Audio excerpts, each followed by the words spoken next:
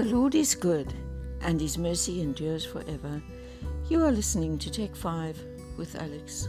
This morning I want to read you a piece by Eddie Askew called Achieving the Impossible. Matthew 5 verse 38 to 42 is the scripture. I read of a scientist who'd studied bees for years. He'd weighed and measured and analyzed. Finally he decided that with the bee's shape and weight and form of its wings, it was impossible for it to fly. It broke all the rules.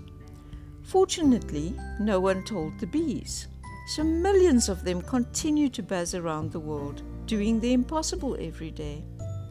Doing the impossible is a Christian commitment. Loving your neighbor is possible, depending on your neighbor, but loving your enemy? No, not retaliating to unjust is just possible, but turning the other cheek? Can you really give your coat to the man who's already taken your shirt? It's just too much to ask. Yet Jesus sees it as everyday life for His followers. I imagine some scientists from outer space looking at this situation, setting human behavior and actions against the demands of the Christian faith, makes, pondering deeply and deciding it can't work. Actually, we don't need to think of an outer space visitor. There are plenty of people here, right at hand, who tell us that the Christian life doesn't work and can't work. But if we look around honestly, we can pick out individuals whose lives prove it does. People who've overcome the instinctive defense, the selfish response, and who live something better.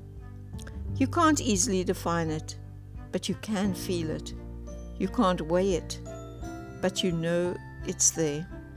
Experience tells you.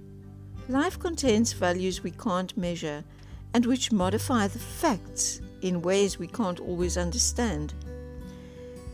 It's one result of God living in us. God in human life? Another impossible, but true. God of resurrection? Something that doesn't happen, but did. And if that can't happen, then a real change in our lifestyle is both believable and possible. If that can happen, then a real change in our lifestyle is both believable and possible. Paul writes, I can do everything through Him who gives me strength, Philippians 4 verse 13. He was writing from personal experience, not theory, and we can call on the same strength.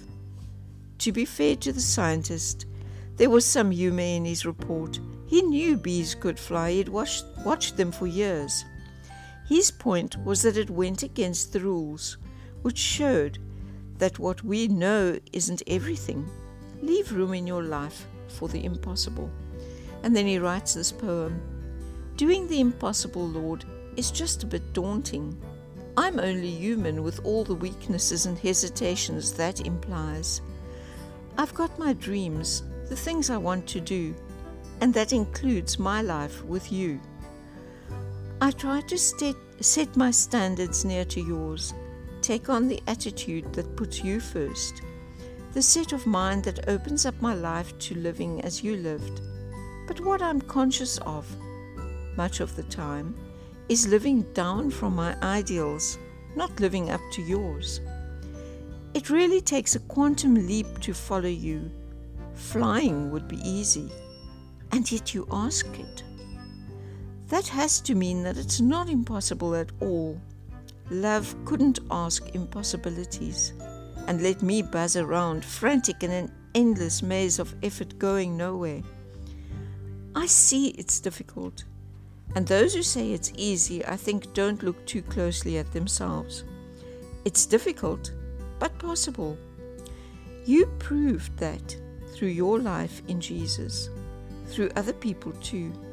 I can do everything. That's quite a claim, but Paul was just a man, human like me, and if he found it true, could find the strength to live and work and face the world creatively, then so can I.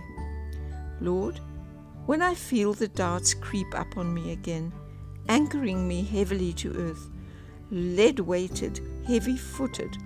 Just send a bee, and in its flight, I'll see your power and all the possibilities in me. Thanks for listening.